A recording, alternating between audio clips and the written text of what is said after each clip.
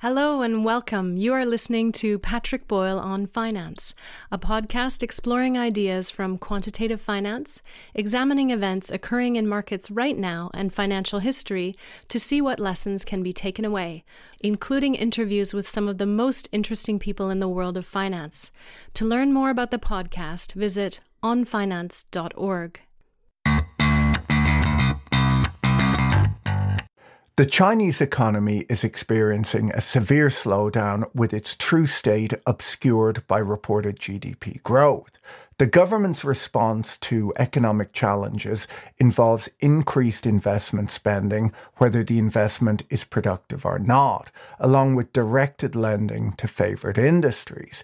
These measures will boost GDP statistics, as GDP doesn't distinguish between activity that increases a country's wealth and activity that doesn't.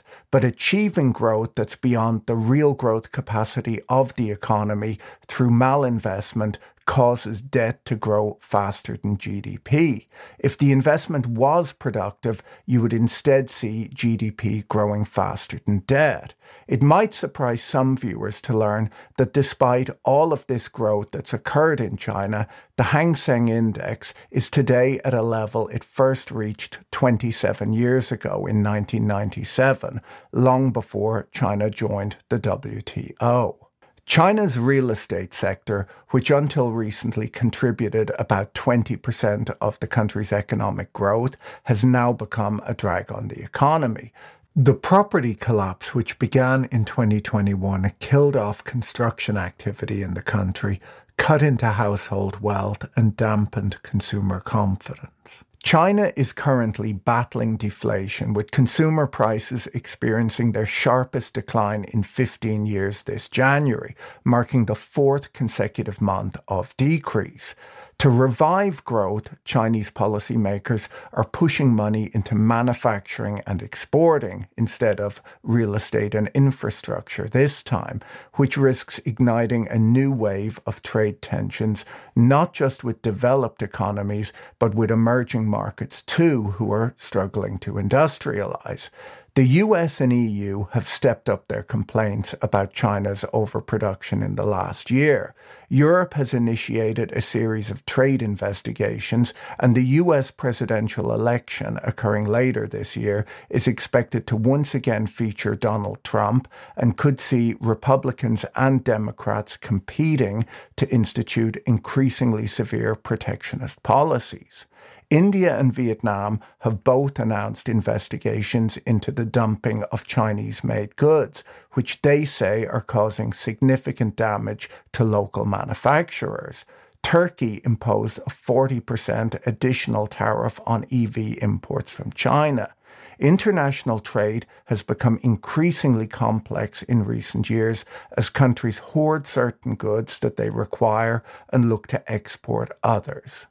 China's renewed focus on manufacturing and exporting can be seen everywhere, from surging bank loans to the industrial sector, to investment in industrial parks, to becoming the largest exporter of finished cars by volume last year. China's biggest manufacturing successes of late have been the new three products that the government has gotten behind. The export value of electric cars, batteries, and solar panels grew 42% on year in the first 3 quarters of 2023. China has even come out and said that its EV push has gone too far. The country's Vice Minister of Industrial and Information Technology in January pledged to reduce EV makers' overcapacity, saying that the government will take forceful measures to prevent superfluous projects. This is not to single out China as the only country pursuing a strategy of growth through exports.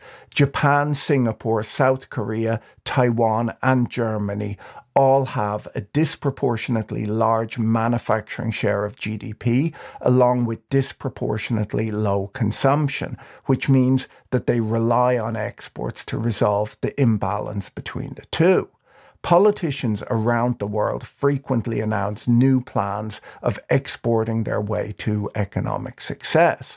But every country can't increase exports and cut imports, as someone has to buy all of these exported goods.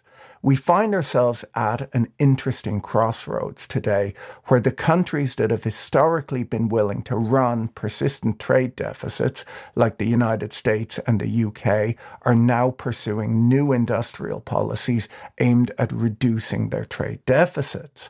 With surplus economies doubling down on exports and deficit economies discussing protectionist strategies, the policies of many of the largest global economies are in clear conflict. In today's video, let's discuss how governments provide support or defense to industry and how a trade war between surplus and deficit economies could resolve itself. To be clear, the Chinese growth model is not particularly Chinese. A number of countries have taken this approach in the past, and it always seems to work out the same way, where you see a period of rapid healthy growth followed by a period of very rapid unhealthy growth driven by a surge in debt, finally leading to a difficult adjustment period. The model involves systematic central bank intervention to keep the currency cheap, low wage growth, where wages grow slower than improvements in worker productivity, and financial repression, where the state allocates credit and the central bank keeps interest rates below the natural or equilibrium rate. Each of these interventions in the economy have an effect not unlike a tax on household wealth. And much like taxes, these interventions are simply a transfer of resources from one group within an economy to another. Maintaining an artificially low exchange rate is no different to putting a tariff on imports while subsidizing exports. It transfers wealth from those who might want to buy foreign goods to those in the business of selling goods to foreigners. Keeping wage growth below growth in worker productivity is another tax that transfers wealth from workers to employers. Financial repression, where interest rates are set artificially low, transfers wealth from savers to borrowers. Considering the household sector is generally made up of savers and the business and government sectors are usually borrowers, low interest rates are a transfer from households to business and government. When a country sets both the borrowing and lending rates, they're not only transferring wealth between these two groups, but the spread or difference between the borrowing and lending rate that they choose can be a transfer of wealth to the banking system, once again coming from depositors. These types of economic intervention, which are designed to boost manufacturing and exporting, work through two channels which relate to each other. Transferring wealth to manufacturers through cheap labor, cheap loans, and a cheap currency gives businesses capital to build manufacturing capacity, while also giving them a cost advantage when competing with foreign companies who don't have these advantages.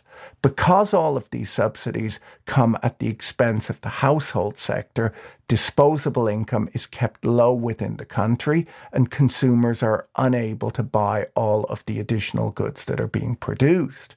Maximizing production while suppressing consumption through these transfers means that more goods are being manufactured than there is demand for within the country, which means that the surplus must be exported.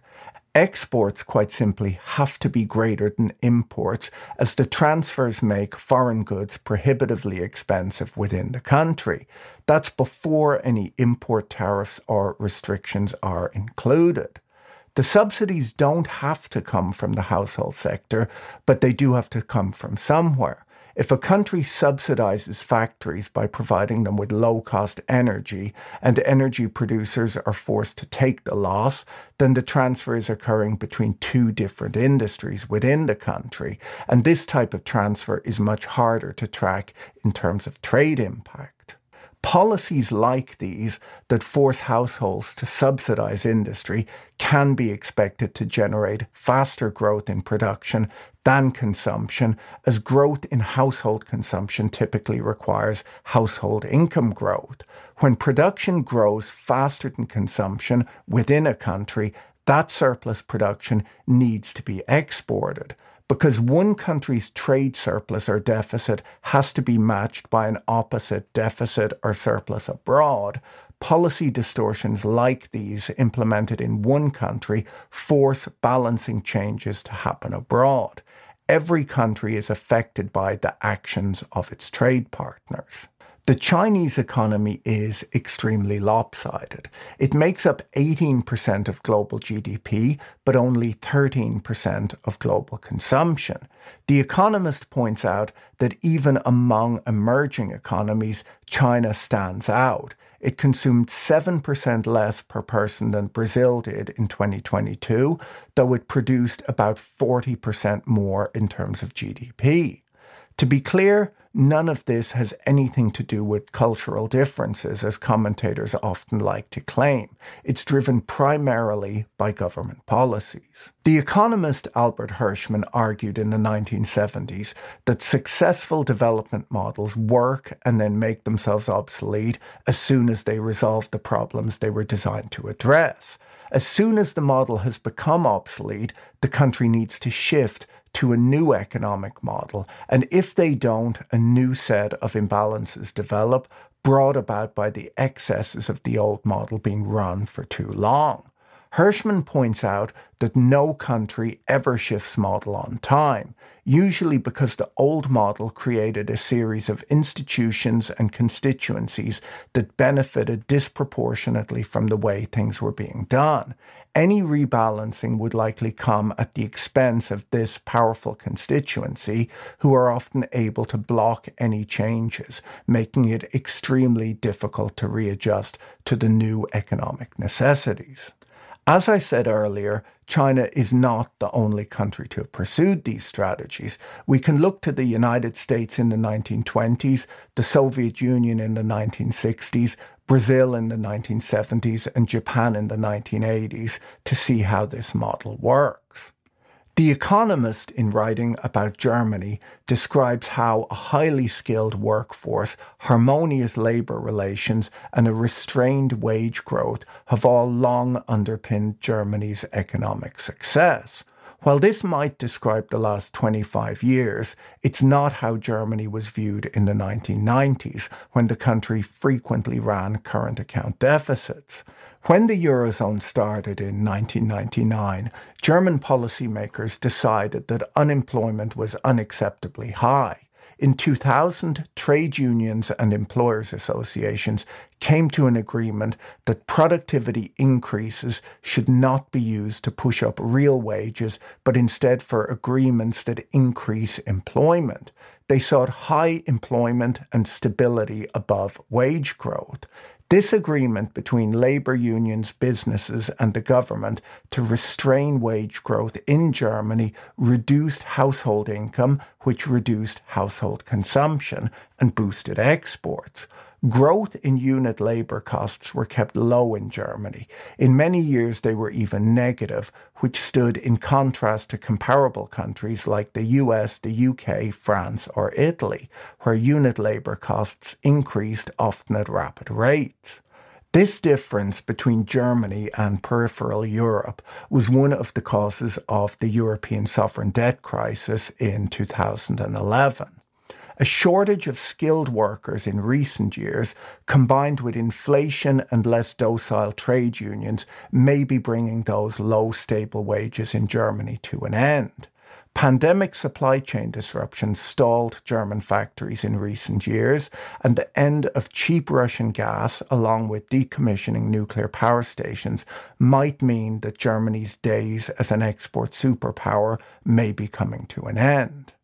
In a world where more and more countries aim to export their way to economic growth, someone has to agree to buy all of the surplus production and issue the necessary debt to finance trade deficits. Historically, the most open economies in the world have agreed to provide this balancing function, but that willingness appears to be going away. US policymakers have begun to pay more attention to trade imbalances, first under Trump and then under Biden, who have both implemented protectionist policies that appear likely to grow over time. Both US and European policymakers are today discussing economic and national security policies that are not unlike China's strategies of prioritizing national economic strength and renewal over the idealism of the open, liberal, free market global economies that they talked about in the past. It's been argued that Latin America and African countries could end up absorbing some of the global excess manufacturing, but without a huge increase in foreign investment needed to allow them to run the necessary long-term budget deficits, they will be unable to do this for long, even if they wanted to. Trade surplus countries often feel that their surplus is brought about due to their national virtues of thrift and hard work. You just have to look at the comments on my recent video on Chinese EV exports to Europe to see the furious comments from people who claim that the more efficient Chinese manufacturers are being discriminated against by lazy Europeans, and that no one accused Europe of flooding China with cars in prior years. They forget that the European cars sold in China were all built in China in joint ventures with Chinese firms that involved transfers of technology to their Chinese partners. Similarly, during the European sovereign debt crisis, there was a lot of talk about the hard-working conservative Germans and the lazy, irresponsible Greeks and Spaniards, with no mention of how wage suppression in Germany boosted manufacturing and reduced consumption, leading to an export-driven economy, and how peripheral European countries absorbed German savings. The claims of superior national character are mostly nonsense, in the same way that claims of inferior national character were nonsense in the past when these countries were impoverished. Hopefully you can see that economic distortions introduced by policymakers have more of an effect on exports and savings than culture does. One way or another, in a world of weak demand growth, demand has today become a more valuable economic asset and is easier to withdraw than supply is. In most historic trade conflicts, the biggest exporters of goods have usually suffered the most. Good examples being Japan in the 1980s and the United States in the 1930s. So if subsidies, foreign exchange manipulation, and suppressed wages are the offensive weapons of a trade war, what are the defensive weapons? Well, tariffs are one of the main defensive weapons that countries deploy. A tariff being a tax on imported goods or particular classes of imported goods. It may seem obvious why tariffs would work. They make foreign goods more expensive and thus relatively less attractive to domestic buyers. You might think that domestic buyers simply buy more locally produced goods once tariffs have been imposed and fewer imported goods, and that this change of preferences improves a country's trade balance. But that's not exactly the way that tariffs affect trade. The best book that I've read on trade imbalances and trade intervention is The Great Rebalancing by Michael Pettis. It's been extremely helpful in researching this video, and I'll link to it in the description below. In the book, Pettis explains that a tariff on a good that is not produced domestically, so has to be imported, which could even be a necessary good with inelastic demand, will still reduce a trade deficit. And that's because the real impact of tariffs is the effect that they have on real household income and domestic production, which then affect the relationship between total domestic savings and total domestic investment. Because real household income is a function of both the nominal amount of household income and the cost of goods and services that households purchase, raising the cost of a good reduces the real value of household income. Tariffs like the one described are simply transfers of wealth from households to government. If the government doesn't use that tax revenue to increase government spending and instead uses it to buy back its outstanding bonds, the country's trade deficit declines and its savings rises, even if the same amount of that good is imported. It's important to note that it does matter how the tax revenue is spent. A consumption tax on all goods would have had the exact same effect on the nation's trade deficit as the tariff described in the above example. Tariffs, much like subsidies and taxes, simply transfer resources between different sectors of the economy, and these transfers affect the levels of production and consumption in an economy, which affect the balance of trade. In the above example, where there was no domestic producer of a necessary good, wealth was transferred from the household sector to the government sector. In a situation where there is a domestic producer of the good in question, resources are transferred from households to that business sector instead, with maybe some money still going to the government sector too. Subsidies, tariffs, and currency manipulation all affect a country's trade balance by affecting the savings and investment rates, and anything that affects the gap between savings and investment must automatically affect the trade balance. This also means that anything that affects the gap between production and consumption also affects the savings rate. Thus, a wide variety of policies, whether intended to be trade intervention or not, will have that effect if they include any explicit or hidden tax transfer that affects the relationship between total production, total consumption, and total investment. A good example being the German labor union deal struck in 2000. Pettis argues that the global trade and capital system of the past 40 to 50 years is among the most unbalanced, distorted, and protectionist in economic history, not because of the number of deviations from WTO prescribed behavior, but simply because of the scale of global trade imbalances. He argues that in an efficient and open trading system, large persistent trade imbalances are rare and occur in only a very limited number of circumstances. He argues that while free market policies make the greatest sense overall, in the current distorted trading system, policies implemented by deficit countries to reduce their deficits achieve that goal by partially reversing the existing imbalances, which in turn force the surplus countries to either improve the distribution of income in their domestic economies or force them to absorb the demand contracting consequences of their beggar-thy-neighbour policies themselves. Exporting goods to the rest of the world as an economic growth strategy is getting more difficult today as there are greater calls for protectionism in deficit economies. On top of this, Western countries have grown increasingly nervous about relying on authoritarian states for necessary goods which could be withdrawn in the event of a conflict. Chinese policymakers have attacked the recent EU anti-subsidy investigation into EV exports as naked protectionism and have criticised discussions of supply chain de-risking in Western countries. But Western critics argue that China's policymaking has been protectionist and interventionist for decades, with targets to increase domestic supply chain self-reliance. Foreign companies complain that they are facing greater and greater obstacles to accessing the Chinese market, which they were mostly shut out of already. So these things work in both directions. Most economists agree that a world embroiled in various forms of trade protection is a world that is worse off. A contraction in international trade would be expected to reduce global growth and global GDP. This is by no means a new idea.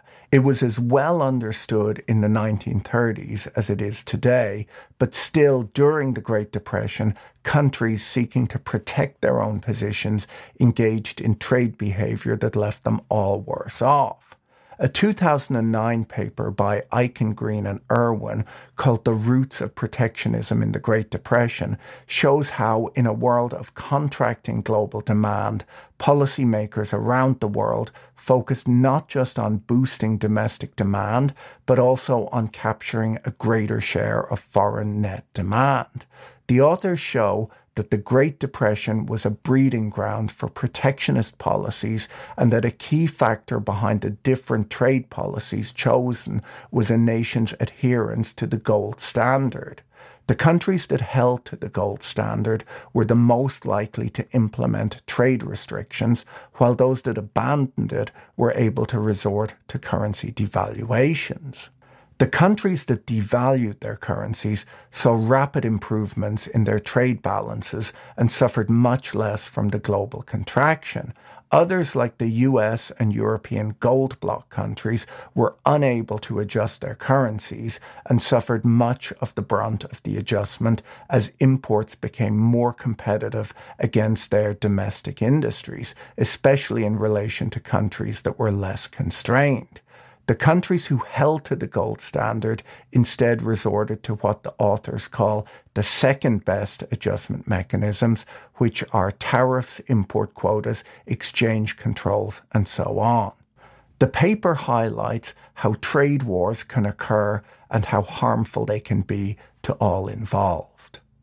Most deficit countries don't recognize how difficult a rebalancing would likely be for surplus countries. And most surplus countries don't recognize how vulnerable they are to potential trade restrictions from deficit countries and how limited their ability to retaliate would be. As I mentioned earlier, in most trade conflicts, the biggest exporters have suffered the most, as their economies are most dependent on international trade. A much higher percentage of Chinese, Japanese, and German jobs rely on exports than do American jobs. Americans might find themselves with fewer goods, but that's better than the high unemployment rates which would be experienced in export-driven economies in the event of a trade war.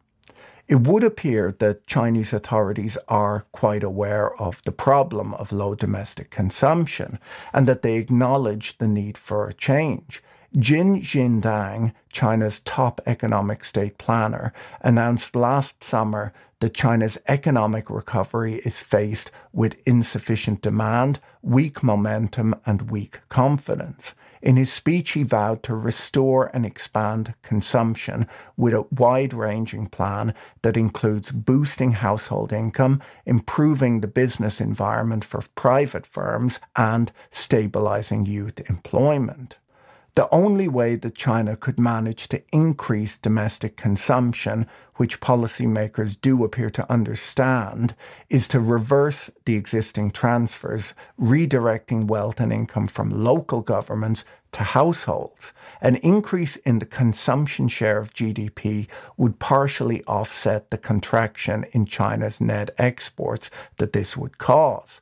If a shift to a lower growth rate was accompanied by a shift to more labor-intensive industries, it is possible that unemployment could remain manageable.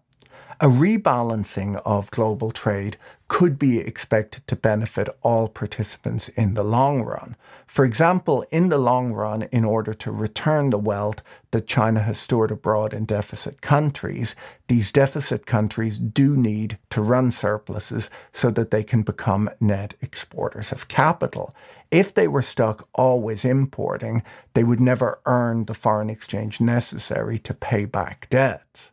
As to what would drive an eventual rebalancing, it seems unlikely to me that policymakers will simply decide to back down from all of their trade interventions, as no leader wants to see an economic slowdown occur on their watch.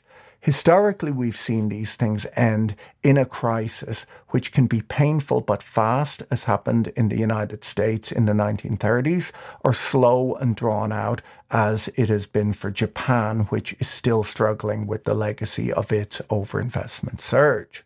Thanks for tuning in to this week's podcast, with a special thanks going out to our supporters on Patreon who make all of this happen. Have a great week and talk to you again soon. Bye. If you enjoyed this episode, be sure to subscribe so you're notified when a new episode is posted.